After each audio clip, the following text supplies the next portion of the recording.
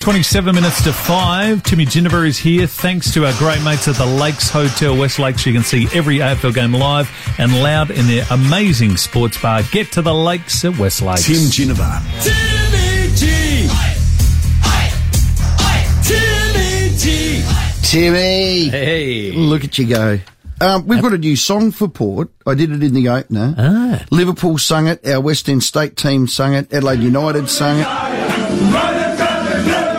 Bulldogs. Yeah. You like it? What are they saying? So when Port win, this is what I play on a Monday. Now, I need your approval. I prefer the... Because the Crows is, can you feel it when you're coming? Because you're coming 4 in a row. Yeah. Timmy, you're coming. So I want this to be yours. I like the one on the darts, you know. Yeah, that's a good one. That's a cracker, that Oh, one. well, let's do that one So then. that's a song Chelsea called Dagger? Freed from Desire. It came about because they'd pick a player and they'd say, Ginniver's on fire, you know, and they go from there. But it's just more Ginniver's on fire. That's not a bad one. Ginniver's on fire. And now it's just morphed. So.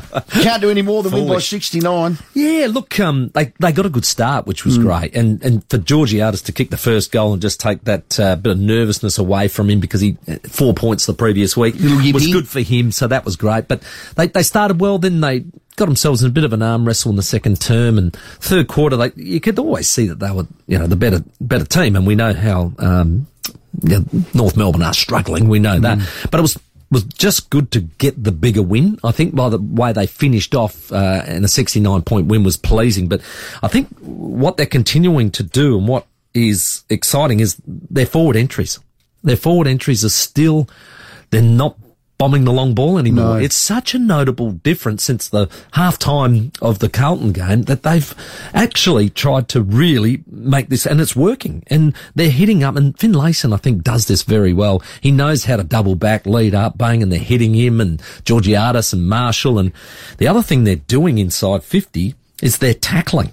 They're tackling. They had something like 12 tackles inside 50. So they're really not only, you know, having better entries inside, but they're then keeping the ball in because they're doing the hard work. They're doing the 1%ers. Yeah. Well, Finlayson has good forward craft. Georgiades, we know the star here is Marshall. The good thing about all three, they're a threat in the air, they're a threat on the lead, and they're a threat on the ground. So the big question, we'll get back to the game, but Charlie Dixon debate is going to rear its head again. So what do you do about Charlie Dixon in the team? Have a listen to Ken. No, we're really pretty clear with what we need to do with Charlie, and that's to give him the best chance to succeed at AFL level. Whether he comes in or doesn't come in will be based around where we think he's at in his preparation. You know, he's still, ideally, he would have played another game of football this weekend at SANFL level. Unfortunately, it wasn't available to us, so we'll review all that as we go through the week and know it by the time we get to the end of the week with training, see how he's trained and where we're at. Well, those three get it done. He's back to the SANFL, Charlie, by the sounds of that. Well, I've got another option. Oh, please. I'm thinking you bring him back in as a ruckman. Well. And what he can do then is they can actually use him, probably for, you know, not the 10-minute sort of job. They can probably use him for about 20 minutes, you know, 15, go half with Sam Hayes. But then I'd like to see him rotate through the three spots in the forward line. So there's only ever three talls down there. And he can be one of them as he's rotating through rucking. Might be one we put to Brent Montgomery after the break. I agree. But I think the two ruckman model is the clear model. If we look at Melbourne, and you've got to have the two ruckman and one that can actually go forward. So they got Gawn and Jackson. Tick the box, premiership players, an outstanding combination. Lions on the weekend had Big O and Fort. It was too much for young Strawny. St Kilda have Ryder and Marshall, top 14. Fremantle, Darcy and Lobb, both over 202 centimetres. Carlton's preferred option is Pitnet and DeConning. One of them is out, but that is their model. So if they're the top 5 teams now with two ruckmen, Port Adelaide, when Lycett comes back, they've got to work out if it is Charlie or whether young Hazy can do the job. Yeah, I think the Charlie one is... I like it. I reckon it's a good one because the guy, well, he knows how to play forward, but I reckon he loves getting in amongst the action as well. If you get him in the ruck, he normally plays better when he goes back forward. Said in the opener as well, when Ollie fires, 10 coaches votes, 2 goals, 3. He drifted forward. They're a far better team. God, he was good up there. And when Aliir's back to his AA form, he is building Aliir. Yeah, it goes back to, everybody saying about the David Noble spray and the like, but Chad Corns gave it to Tom Cleary and Lear, didn't he? He said, last week, not acceptable. Yes. And not the game that I want out of you blokes. Now, I think both of them responded, and they're going to have to again, because I know Tom Cleary's had some trouble with Tom Hawkins in the past, and they're both going to, have to be on your toes, because he can be dangerous, and it's a big task beating the Cats at the Cattery. Well, it always is a big task. We're going to take your calls. Timmy G's here. Lines are available, 82230000. Hello, Phil. How you going, boys? Good, mate. Last weekend, 3 games of AFL footy on Channel 7, and this weekend only 3 games. And you throw in the umpiring, the basketball that's going on at the moment, you're probably losing about 3,000 loyal customers a week. And Tim Jimmer, your song would have to be Jailbreak.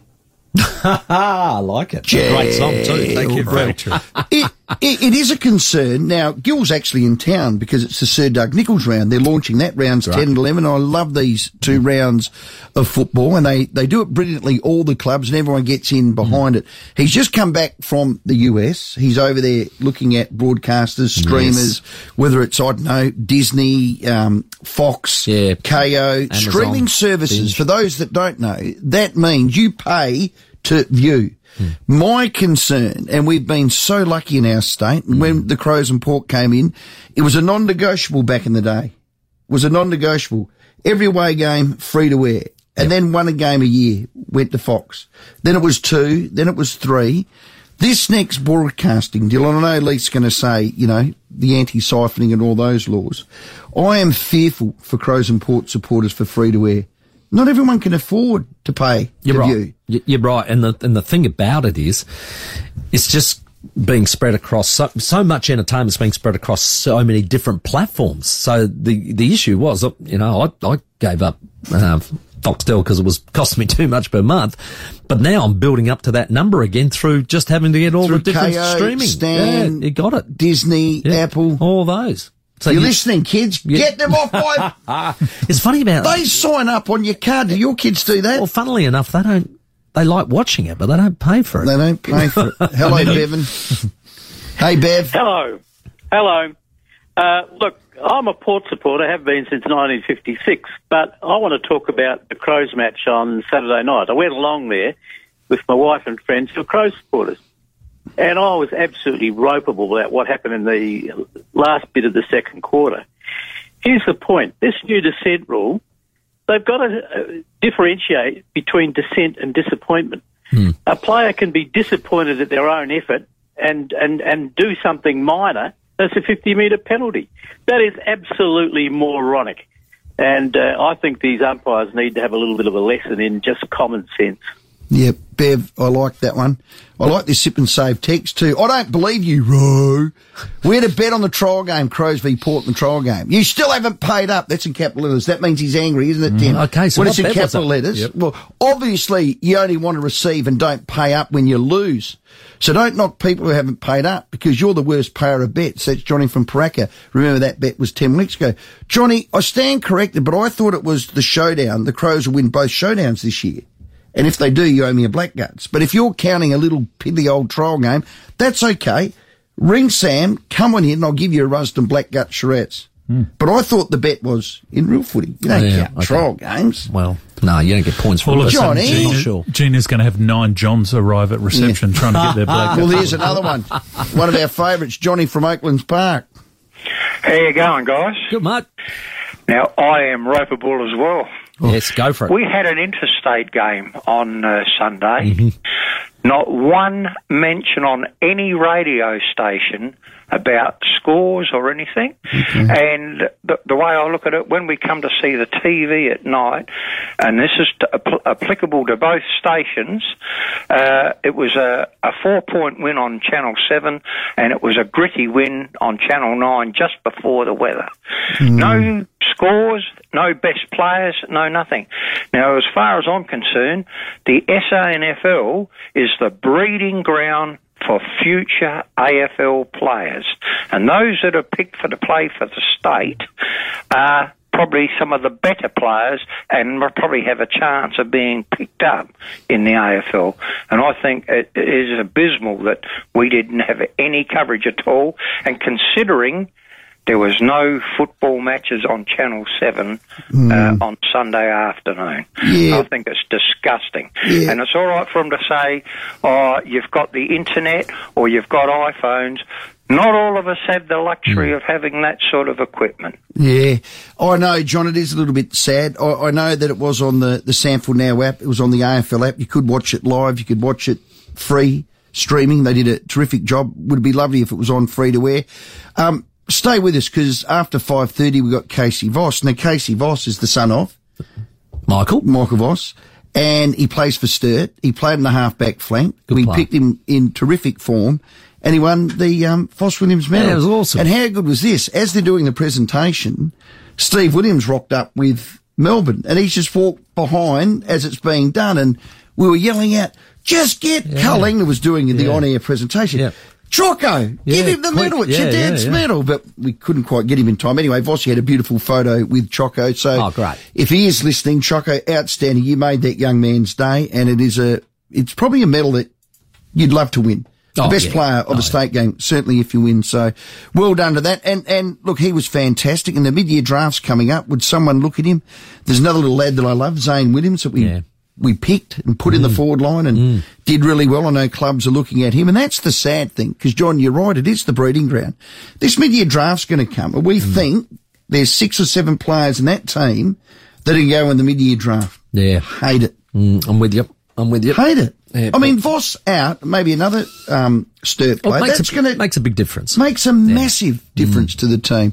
Good call, Johnny. I'm sorry you couldn't watch it live, but if you listen to us, we were giving it a belting all last week, weren't we, Leith? We were. The West End State team. Hello, Matt. Boys, how are we? Good, Matt. You want to talk about number 22 or umpires or anything in general, Matt? Just about the umpires. Okay. Trying to lead the witness there. Feel free to disagree with me at any time. Okay. Umpire dissent rule, counterproductive. I went to the Port Bulldogs game a little while ago as a neutral supporter, and I've never heard more booing and aggression from the crowd towards the umpires in all my life, including when Port were on the receiving end of the reward. The Port supporters still just don't want the umpires in the game. They just want to let it roll, and to be honest, I think it's actually turning people away at the grassroots level from umpiring. Who would want to be an umpire? Well, Matt, that kind of advice? Yeah, Matt, here's a fact, and you're welcome to ring, and Timmy, you can shoot me down like Bix does. This is an absolute fact. I call every Crows game, and at every half-time and every after the match, there's jeers to the umpires as they come off. Not claps, jeers.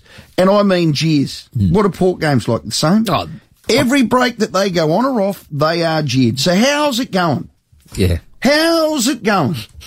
You do have to have a certain hide, don't you, to be an umpire? It's not an easy job. Don't worry about that. They do a great job. There's no question. They've got to get better. I think we muddy the waters too often.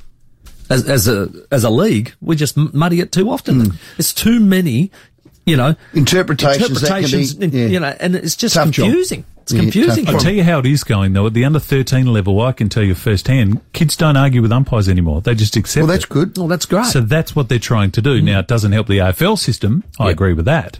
But it is the juniors are going, okay, I can't argue back and disagree with an umpire. Well, I'm telling you where it works. You got to make when change. Mum and Dad and Benny Barbecue in the stand clap the umpires off at every break, that's when it's working. Until then, it stinks. They're more angry than after ever. The break.